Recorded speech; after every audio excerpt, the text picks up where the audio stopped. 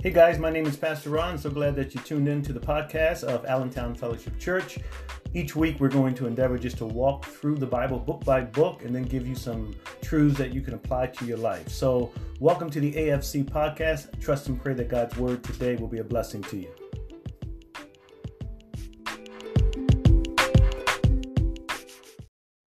Mark chapter 14. Almost at the end of Mark. How long has it been, Leah? It's not been a year yet, but Okay. All right. Hasn't been a year, so I think we'll finish before a year. Yeah. Mark chapter 14, verses 10 to 31. All right. Let's see what we dealt with last week. So Jesus is nearing his crucifixion. Disciples complain over Mary's use of expensive perfume to anoint Jesus. Jesus commends Mary for her sacrifice. Remember, that was about a year's worth of salary that she poured out on Jesus' feet, anointing him. Jesus again alludes to his death. When he commends what she did, he said she did a good thing because she was preparing him for his burial. So symbolically, she's anointing his feet, and Jesus says, she's preparing me for my burial. Jesus alluding again to his death. This is something the disciples had a hard time processing, that Jesus came to die. And then we saw that Judas sets up the betrayal. Judas, along with the other disciples, speaks out against this waste of money. We could have sold that perfume and fed the poor. Was Judas really concerned about feeding the poor? No. Judas had greed in his heart. And right after this event, Judas begins to conspire with the chief priest how they might betray Jesus Christ. So that's what we looked at last week. Okay? The entire time during Christ's earthly ministry, did he do miracles? Yes. Was he a phenomenal teacher? Yes. They said no one has wisdom like him. Surely he just can't be another rabbi. There's something different about him. But aside from his teaching, aside from the miracles, Jesus constantly throughout Mark's gospel is letting them know the Son of Man has come to lay down his life. And it's almost as if that was not good enough. Like, yeah, but what are you going to do now? Like the miracles, the feeding of the 5,000, healing of the sick. Man, you are powerful. Let's set up the kingdom now. And all throughout Mark's gospel, we've seen it over and over where Jesus keeps saying, no, that's not why I came. It's not why I came. I came to lay down my life. And we're getting close now. The Passover is taking place. Thousands of people are in the city of Jerusalem celebrating this week-long festival of the Passover, and Jesus is going to ultimately end up being betrayed on the night of the Passover. Picture that. Lambs being killed, all these animals being killed for the Passover, and then Jesus himself is going to be betrayed that same night, ultimately crucified on a cross. So as we start this section, let's ask God to open up our understanding. Father, as we read your word, open up our minds, our hearts to receive your word through the power of your Holy Spirit. We thank you in Christ's name. Amen. So we start at verse 10. Then Judas Iscariot, who was one of the 12, went to the chief priests in order to betray him. So this is right after what we saw last week. The incident with the women. Or with the woman with the perfume. And when they heard it, they were glad and promised to give him money. Remember, the chief priests, they wanted to arrest him. But they didn't do it during the time because of the Passover. Again, there are thousands of people in the city, and Jesus has notoriety. Jesus is famous. You don't want to go in the midst of all these people and arrest Jesus. It could start a riot. And remember, Rome is in control. Rome is allowing the Jewish people to do these Jewish festivals. Rome could care less about them.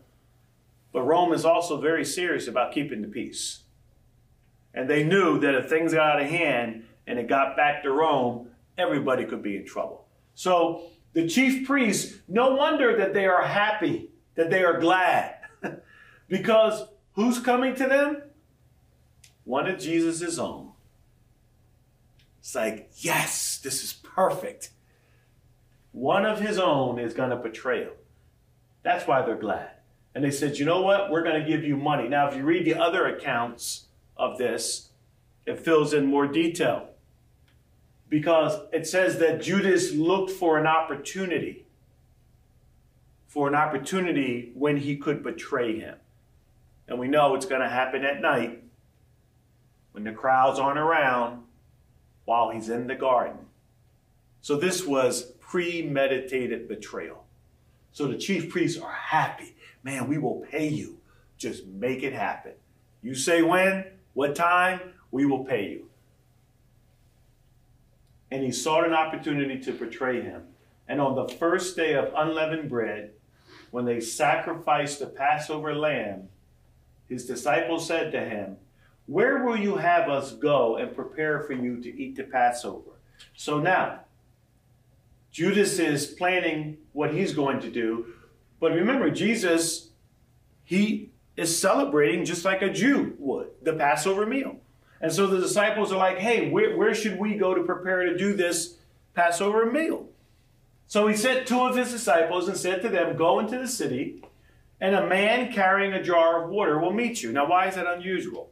Because in that culture, usually women carry the water, not a man. Again, picture what's going on here. We're in Jerusalem, thousands and thousands of people. How in the world are you going to find this person? Well, one, he's going to stand out in the crowd because it's a man. Right? Here we kind of see, even in this little narrative, the sovereignty of God. We see again, Jesus, 100% man, 100% God. And him knowing all things. He says, you're going to see a man carrying a jar of water. He will meet you. Follow him. And wherever he enters, say to the master of the house, the teacher says, where is my guest room, where I may eat the Passover with my disciples? So Jesus has this all arranged. Again, thousands of people in the city. Everybody's looking for a place to do what? Celebrate the Passover. It's kind of like going out at Easter and trying to find a restaurant. Right?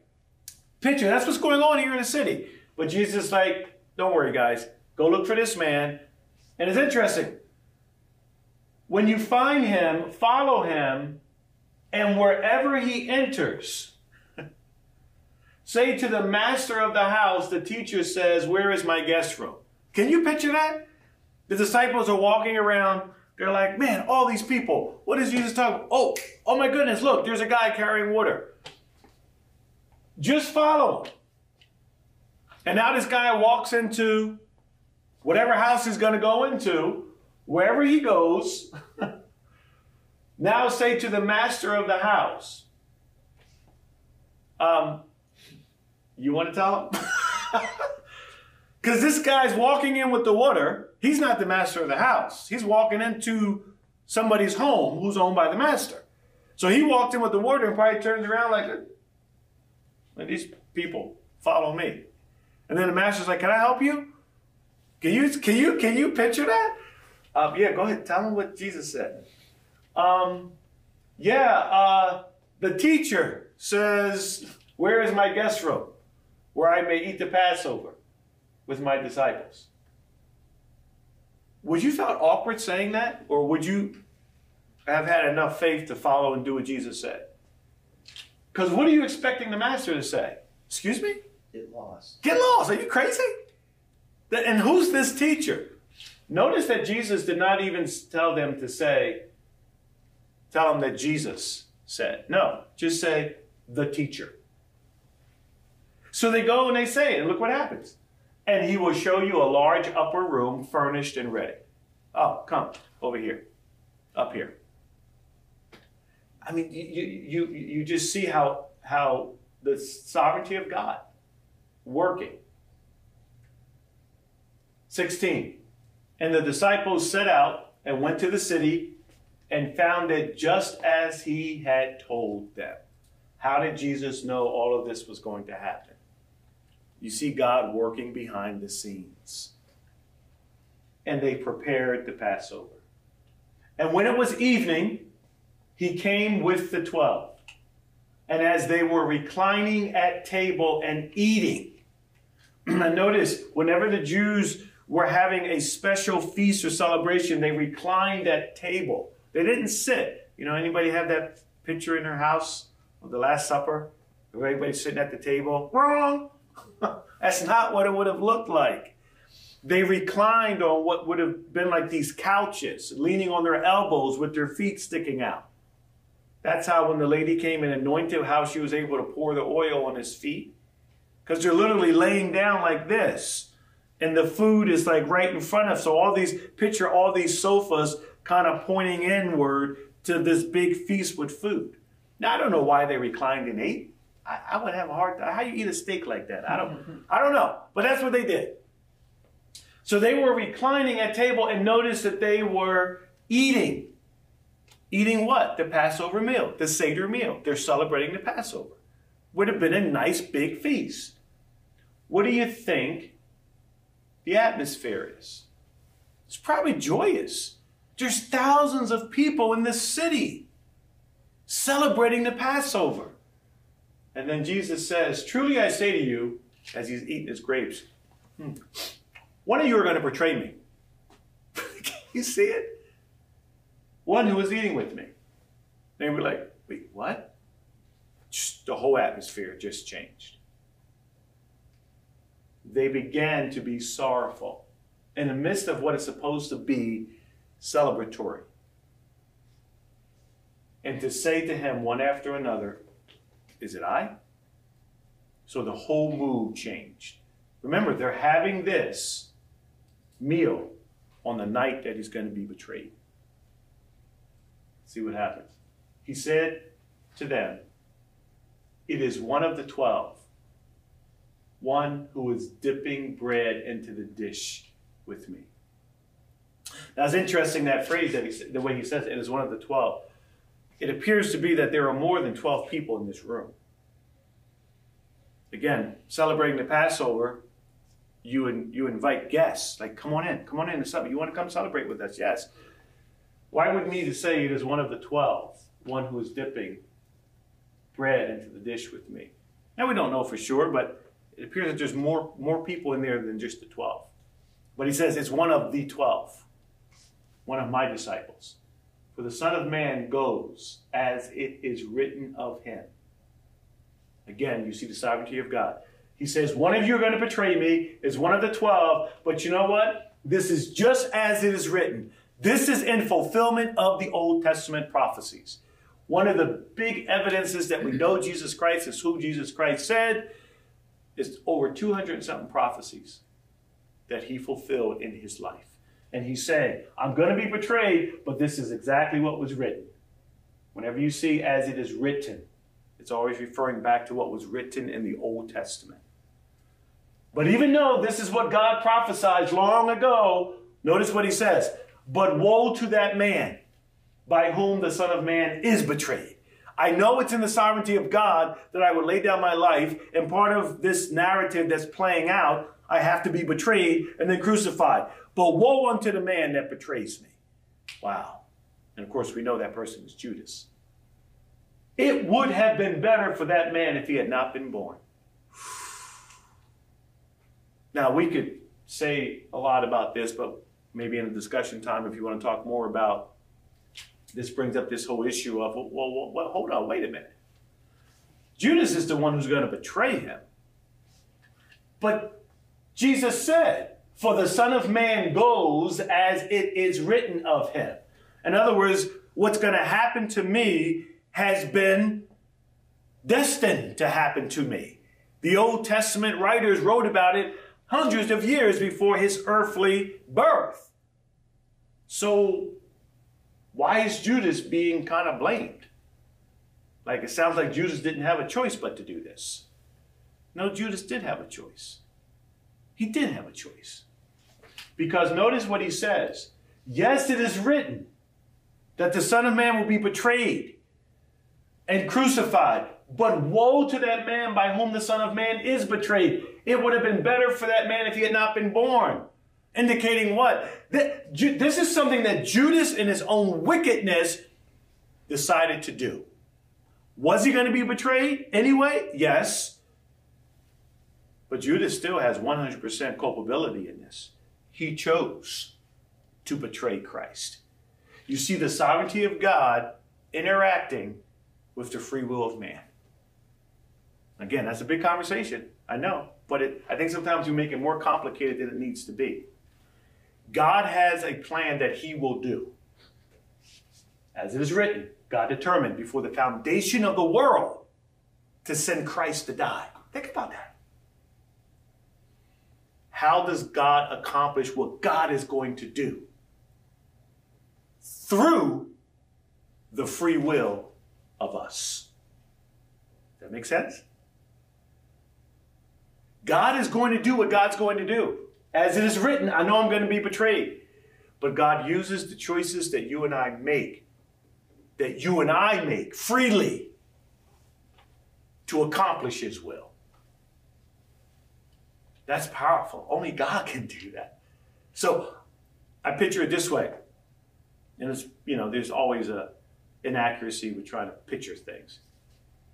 But I picture we're all like these pieces on a game board, right? And we're all making these individual choices. And based on all the different choices we're making on the game board, God has a plan over here. And God's taking the choices that we're freely making and putting them right into his plan. And his plan works out. Only God can do that. Only God can do that. In John 13, the other account of this, notice how John records this. After saying these things, Jesus was troubled in his spirit and testified, "Truly, truly, I say to you, one of you will betray me." The disciples looked at one another, uncertain of whom he spoke. One of his disciples, whom Jesus loved, was reclining at table at Jesus' side. It's probably John. So Simon Peter motioned to him to ask Jesus of whom he was speaking. It's a key picture. You're all sitting there eating. Jesus says, somebody's going to betray me. And Peter looks at John like, ask him. Like, ask him what he's talking about. Go ahead, John. John's probably sitting there like, I'm not saying nothing. No, we're talking about betrayal. I'm not touching this. So that disciple, John, leaning back against Jesus, said to him, Lord, who is it? Jesus answered, it is he to whom I will give this morsel of bread when I have dipped it.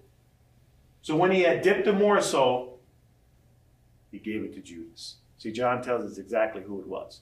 Mark leaves out that it was Judas. So he hands it to Judas, the son of Simon Iscariot. Then after he had taken the morsel, notice, Satan entered into him. Wow. That is, into Judas. And Jesus said to him, what you are going to do quickly. So again, Judas freely, out of the wickedness of his heart, out of the greed in his heart, determined, I got a way that I can make some money. I'm going to get rid of Jesus. Totally held responsible for his actions. So we go back to Mark 14. And as they were eating, notice, he took bread and after blessing it, broke it and gave it to them and said, now this is what follows now is what we know as what? Communion, right? But we don't quite do communion the way it was done. Now, I would like to get to the point where we do communion the way it was done, biblically. What do you mean? Notice what 22 says. As they were what? Eating. He took bread and after blessing it, broke it and gave it to them and said, take this. Take, this is my body. In other words, what we know as communion was done at Passover during a meal. And even as we look at the New Testament after Christ rose and the early church continued to celebrate communion, it wasn't how we do it. We just take the little cup and the wafer and we normally go through this passage. Okay, and we do that. But the way the first century church celebrated communion, it was a meal. And at some point during the meal, they paused to do this. So with COVID and everything, I know it's a little crazy, but I would love for us when we do communion to actually have a meal together, to do what the first century believers did. They had a meal, and at some place during the meal, as they were eating, as they're partaking, hey guys, let's just pause here now and celebrate communion. That's the way it was done. And I would love for us to get to the point where we'll do it that way. So they're having this Passover meal, and then Jesus pauses in the middle of this meal and says, this is my body. And he took a cup, and when he had given thanks, he gave it to them, and they all drank of it. Now, we won't do that. They all drank from the same cup. We're not going to do that. Yeah, I thought you want to be biblical. I know, so it's one of y'all think, I thought you wanted to be biblical. There are some denominations that drink out of the same cup. Monique and I, we were, a number of years ago, we were at a Lutheran church at my grandmother's funeral. And they did communion. And we're standing there, and Monique is expecting, I think, our second child at the time. No, our third child. Must have been Matthew, but I forget. But we're sitting there, we're all standing there, and they break the bread, and they take one loaf, and everybody takes a piece of the bread off the loaf, right?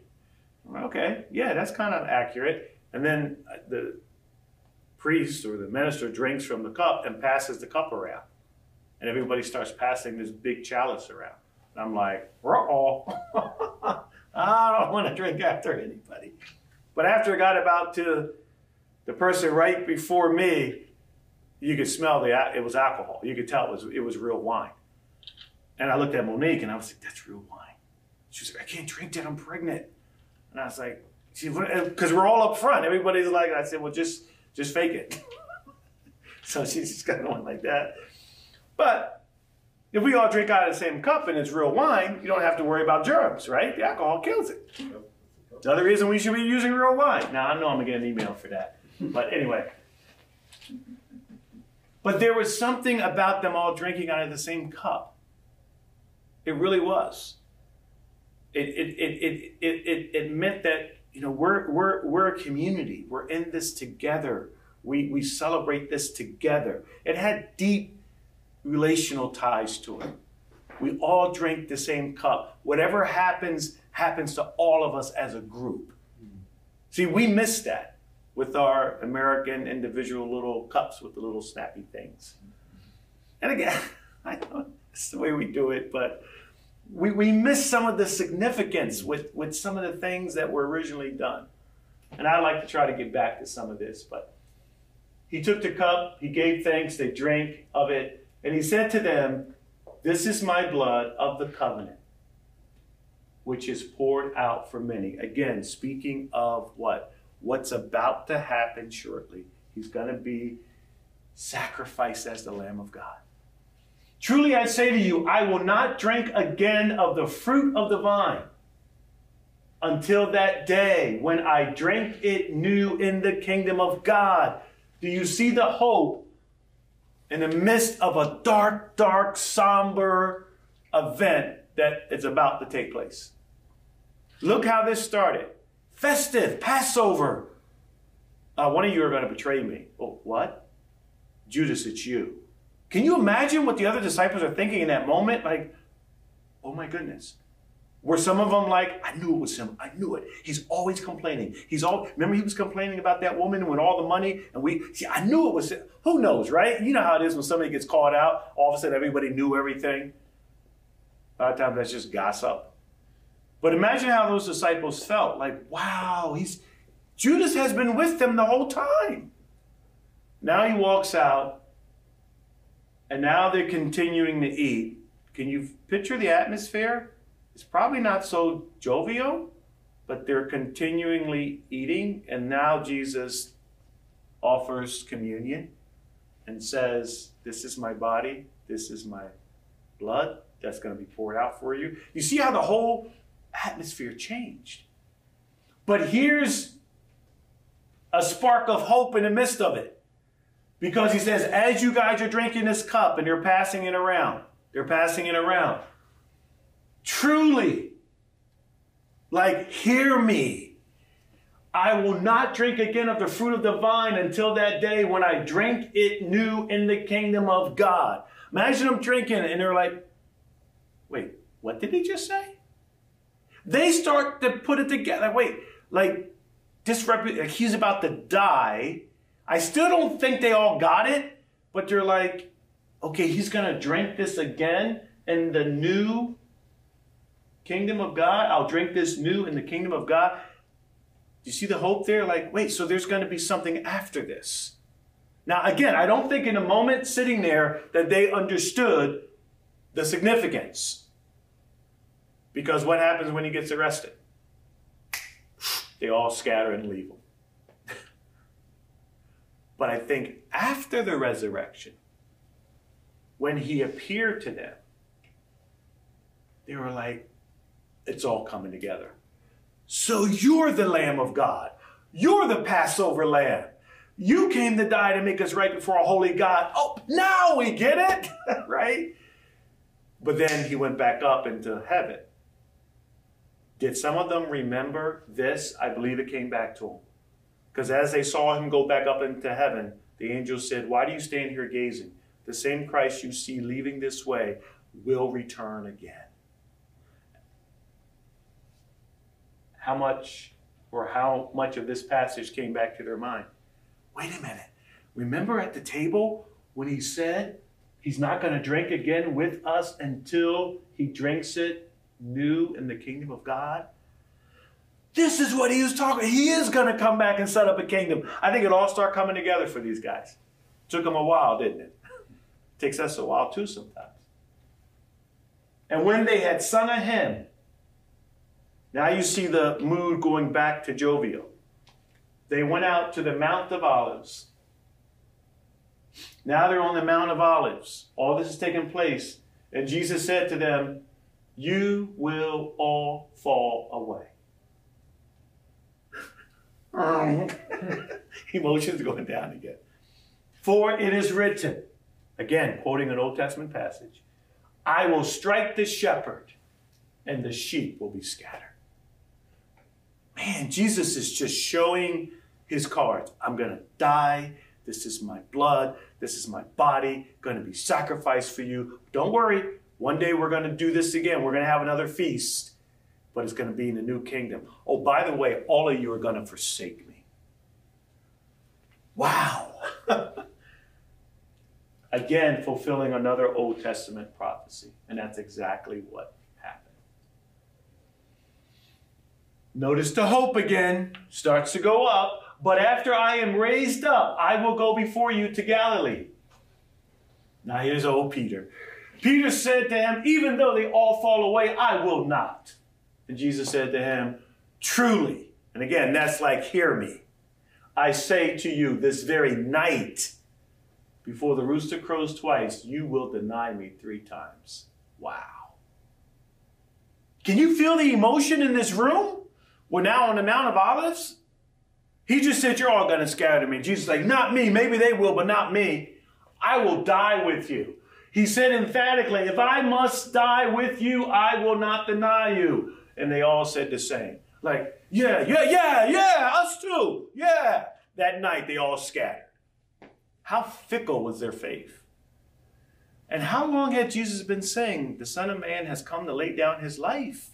But when things got rough, when things got hard, they all left, fulfilling the Old Testament prophecies about what would happen around the life of Jesus Christ.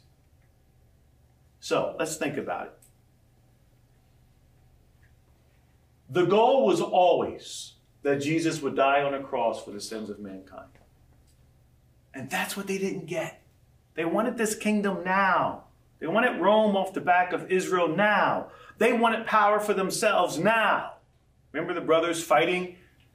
Can I sit at your right hand? Can he sit at the left hand? Arguing over who was greatest in the kingdom of God. Remember all that? They just didn't get it. They wanted something now for their life. But the goal was always that Jesus would die on the cross for the sins of mankind. The disciples kept wanting Jesus in their lives for what he could give them now. They failed to understand Jesus was going to accomplish something far greater. He was going to be the sacrifice for the sins of mankind. That's why I crawl in my skin when I hear pastors preaching about Jesus in such a way where you add Jesus to your life like he's some divine genie that's going to make your life and all your wishes come true. That's not why Jesus came. He came to die for man's sin. But man, we don't want to talk about that, right? Because what does our culture say about sin? That really don't exist. The disciples didn't get it. Our culture today doesn't get it. Jesus came to do what? Ultimately, the forgiveness of sins is what our greatest need is. I go back to what shall it profit a man to gain the whole world and then to lose his soul? Our greatest need is the forgiveness of sins. Why? Why? To be reconciled to the holy God. The Bible says there is appointed to every human being a time to die. And then the judgment. Oh man, that will not fill pews. That's hate language. And I think we're living in a day where that will be deemed hate language. You can't say those kind of things. Those things are just hateful. Those things put people in a state of fright and anxiety. You can't preach that way. I believe that's coming. I might be dead and gone, or I still might be here or in jail. But I think that day's coming. But you cannot talk about the life of Christ and not talk about sin. What was the point of Christ coming? To be the Lamb of God. To die for the sins of man. And what's happening today, and it's called progressive Christianity, they are gutting the message of Christ. Taking away the sin issue. Taking away a holy God issue. And it's becoming, no, Jesus wants you to be all you can be. It's not why Jesus came. You know, I have no problem at all with someone saying, I want nothing to do with Jesus. That's your choice. Okay? I have a big problem with people saying, this is what I need Jesus to be. We don't get to determine who Jesus is and what Jesus said he came to do. If you don't want what he has, that's, amen. Amen. But what's happening now, and this is not even so much among our culture or unbelievers. This is among evangelicals. This is among pastors who are now redefining who Jesus said he was. Oh my goodness, are you kidding me? You're doing exactly what the disciples did. You're doing exactly what Peter did. Jesus, you're not going to die on a cross. This is what evangelicals are doing now. No, it's not about the death and the sin. No, it's about love. Wow, what did Jesus say to Peter? Get behind me, Satan. I know I came into the world. I'm headed to a cross. Because listen, folks, if I don't have forgiveness of my sins, when I stand before a holy God, I will pay for my sins. It's that simple. That's why the Lamb of God came, to die on the cross for our sins. Amen. So, the disciples didn't get it. But they got it after the resurrection. And the gospel began to spread. And here we are in 2021 preaching the same gospel, proclaiming Christ, forgiveness of sins through Christ. Amen? Amen. Father, thank you for your word. God, I pray that you would just constantly remind us of why Christ came. Lord, it's so easy to focus and go after all the temporary things in life. And those things aren't bad in and of themselves, but those things don't save. God, those things don't make us right in your eyesight. It's only forgiveness through what Christ has done on the cross. God, then we can truly begin to live, knowing our greatest need has been taken care of. So God, I pray that you will bless these truths to our hearts and minds in Christ's name. Amen.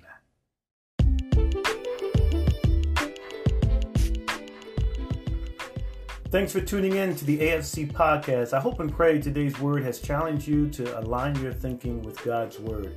If you would like to come visit us for one of our services, we would love to have you. We are located at 457 West Allen Street in Allentown, Pennsylvania. We are in what is called the Daybreak Room, which is housed in the Dubs Community Center. 457 West Allen Street, Allentown, PA. Our services start at 1 p.m. So if you're looking for a church that sticks to the Word of God, come on out and join us. We'd love to see you. Till next time, God bless.